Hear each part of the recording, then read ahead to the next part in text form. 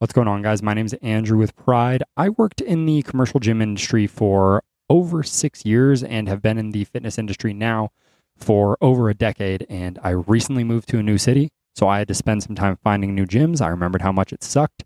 So I wanted to give you guys 5 tips on how you can find a new gym that suits you, as well as a couple teeny tiny little bonuses. I do want to say number 3 is kind of an insider secret, so stick around for that one.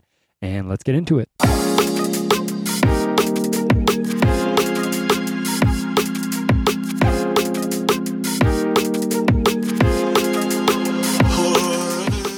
This is probably the most obvious thing. This is the one that most people are going to think about, is that it needs to be relevance around your goal.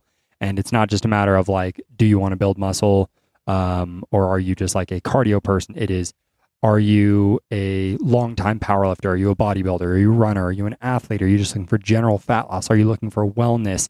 You need to have relevant things, but you also need to understand that the more specific your desires become around health and fitness, the more expensive that gym is going to be. So, for example, if you're going to a CrossFit box gym, in my experience, those tend to average around like $100 to $200 a month, because those are usually class-based. Or if you're looking at a powerlifting gym, you're looking for highly specialized equipment, you are going to be paying a large premium based on that very specific equipment need. And even if you look at like a wellness place, these are usually more holistic style gyms, right? Where you've got yoga, you have a massage therapist, there's a sauna, there's a pool, there's a, it's more like a health club than it is an actual gym, despite the fact that there is fitness equipment there. There is going to be some price specific issues there. Well, not issues, but price specific things that you need to look at. The more specific your gym gets, the more specific your needs get, the higher that price is going to be. This second one kind of feeds straight out from that last one, is going to be the price point. Usually these are 2 different kinds of plans. Okay, so usually they have the more expensive monthly and the cheaper monthly. And they do that so that, you basically get alternate choice into choosing one. That's a little thing that they do in sales, is they'll say, okay, so did you want to start with this one or that one? They don't say, do you want to do this? Because then it's just yes or no. They say, which one do you want to do, right? But I'll give you the example that they had when I was in membership sales, right? We had an option that was $149 down and $9.99 a month. And then we had one that was $49 down and $19.99 a month. If you do the math on that, those add up to the same total value at the end of the year. But if you end up doing the one that's $19.99, obviously after a year, that ends up being more expensive. You also need to ask, with these different plans, is there going to be any difference when it comes to your annual fees? Is there going to be different stuff with classes? Do you have anything going on with guest passes? Are there fees for guests, or do they have to do paid guest passes, or whatever it may be? But in general, you'll want to look at those 2 price points and just consider, are you going to be there for a short-term period of time? Are you going to be there for a long-term period of time? And do they have any like class specific ones that you might want to choose because that's what you enjoy? But again, most gyms, those prices after a year, one of them does end up being better long-term, and it's almost always the one with a lower monthly and a higher down payment. Okay, this is the secret one. This is the one that only people who have worked in gyms actually know about. This is, ask the salesperson how long they have worked there. And then as a follow-up, you're going to ask, how long has the average employee been there? He's not going to have an exact number or anything like that, but he'll have a ballpark, right? The reason that that's so relevant is because that indicates how the company culture is. That shows you how they treat their employees. If people aren't sticking around a long time, it's because they treat their employees like shit. If they treat their employees like shit, they're probably maintaining their equipment like shit. If they're maintaining their equipment like shit, they clearly don't care about their gym. If they don't care about the gym, they don't care about you. They only care about your monthly payment. And that's pretty much it, guys. Number 4, guys, you have to read the fine print. There are so many things here that you need to look into. I actually wrote this down, so I'm just going to read this list. How do I cancel my membership? Do I need to send a letter in to cancel my membership? Do I need to make a final month payment? And during that month, do I still have access to the gym? The reason I'm asking all these is because these are all things that I have seen happen at gyms or physically been at a gym where that was going on. Okay. Is there a contract? Can I buy out of this contract? So what that means is, like, let's say you have a 12-month long contract with a gym. The gym that I was at had an option where you could pay half of the remaining fee. So let's say you had been there for 6 months. You only have to pay 3 months as like a lump payment, and then you can cut the rest of it, right? Is there a pre-cancellation fee? So that's another thing that places will do, is they say, if you cancel your contract, you have to pay, X large fee or something like that. So it's kind of like the buyout, but usually they punish people a little bit more when it's like a pre-cancellation. Can I pause my membership? Is my rate locked indefinitely, or will it go up after time? That's another thing that a lot of gyms will do, is you'll pay your first year, and maybe you're starting out at $9.99 a month. After a year, they're going to bring it up to 19, or they're going to bring it up to 35 or 49 or whatever it may be, unless you re-sign another year. That is one of the shittiest tricks I've ever seen at gyms, and it does happen. Can I change my plan if I want to? So let's say you start at one monthly payment. Can you just pay a fee and go to the other option? Some don't allow that, so you might end up getting stuck at a really high monthly payment, and obviously you don't want that. When I freeze my account, is it free to do so, and how long can it be frozen? Another thing that the gym that I was at did was you could freeze your account, but you had to pay $10 a month to freeze your account. So it was like, hey, if you don't want to make payments, you still got to make payments. They're just less. How far do I need to move to be able to cancel? And is there a fee if so? So we had an option where you could, if you moved, I think it was like 25 miles away, which I lived in a pretty small town, so that was impossible for people to do. But if you moved 25 miles away, you could cancel your contract without any questions. You wouldn't have to pay any fees or whatever, but always ask, and is there a fee? So there might be a distance related clause in there, but also usually if they have a distance clause, it's away from any gym. So if it's at a chain like a 24 or a Choose or something like that, it'll be like, you need to be this many miles away from any Choose facility, or 24 or whatever. Are there family benefits to signing up? And am I able to access those if I add people onto my account after I originally sign up? Or am I only able to get those benefits if I sign a family plan right away? So let's say, for example, you're going to sign up at a gym, but your mom, your dad, and your sister are also thinking about it.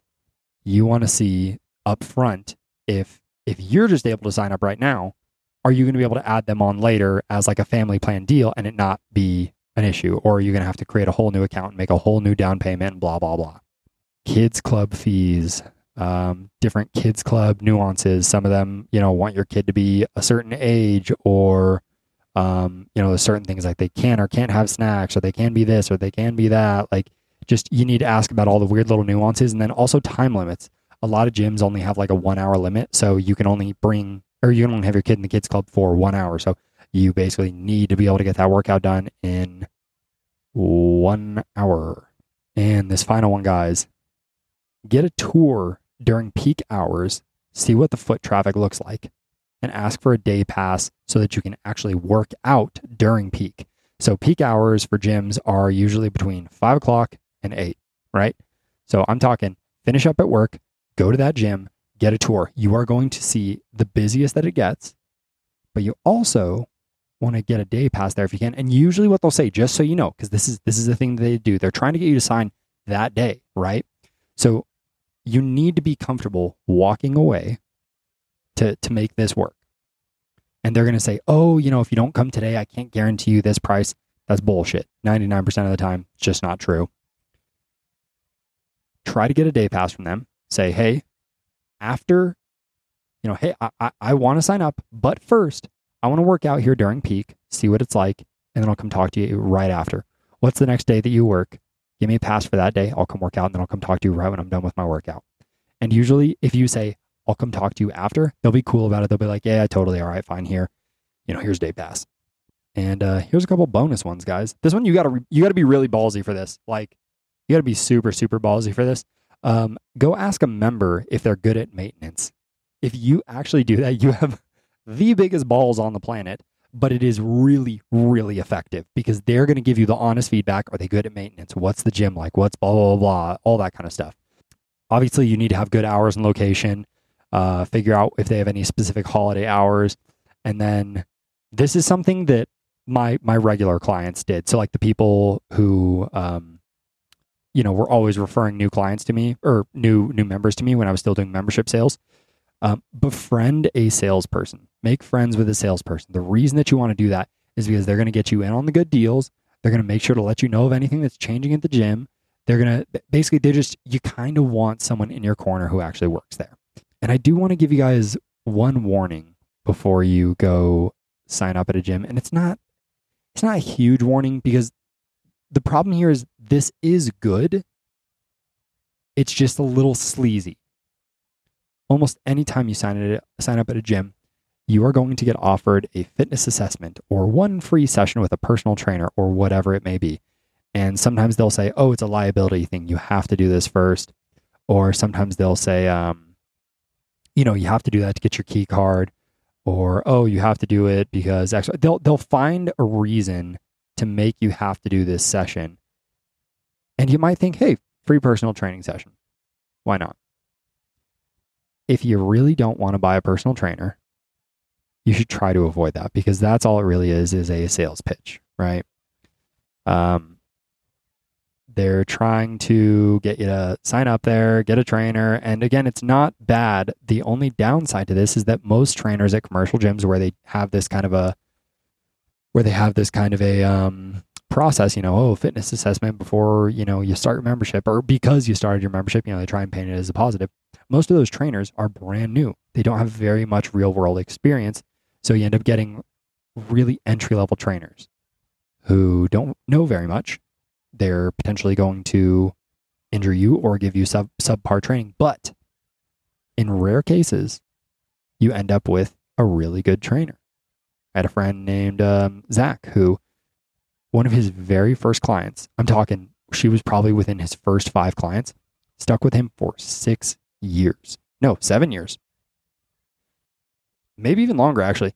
That during that entire time, he kept raising his rates. He kept her at the same rate. So his rate, I want to say, doubled, if not more, in that period of time, and she continued to pay the same rate.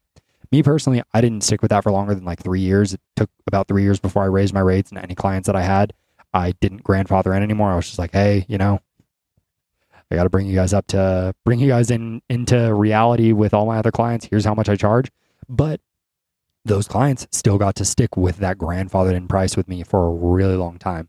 With Zach, they got to have it for a really, really long time. So if you do go in, do that fitness assessment, keep in mind you're probably going to get a pretty low, I don't want to say low quality, but a new trainer who doesn't have a ton of information. And,